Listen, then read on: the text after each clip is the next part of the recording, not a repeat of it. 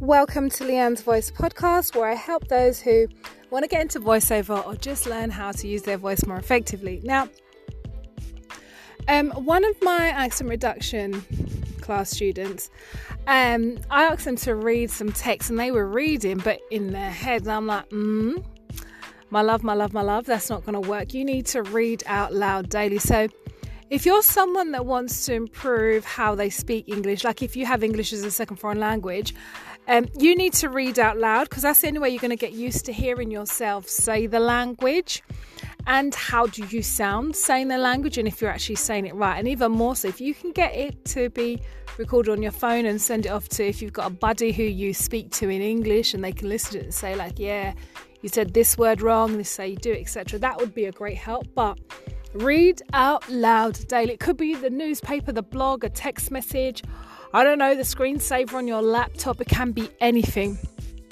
But read out loud daily.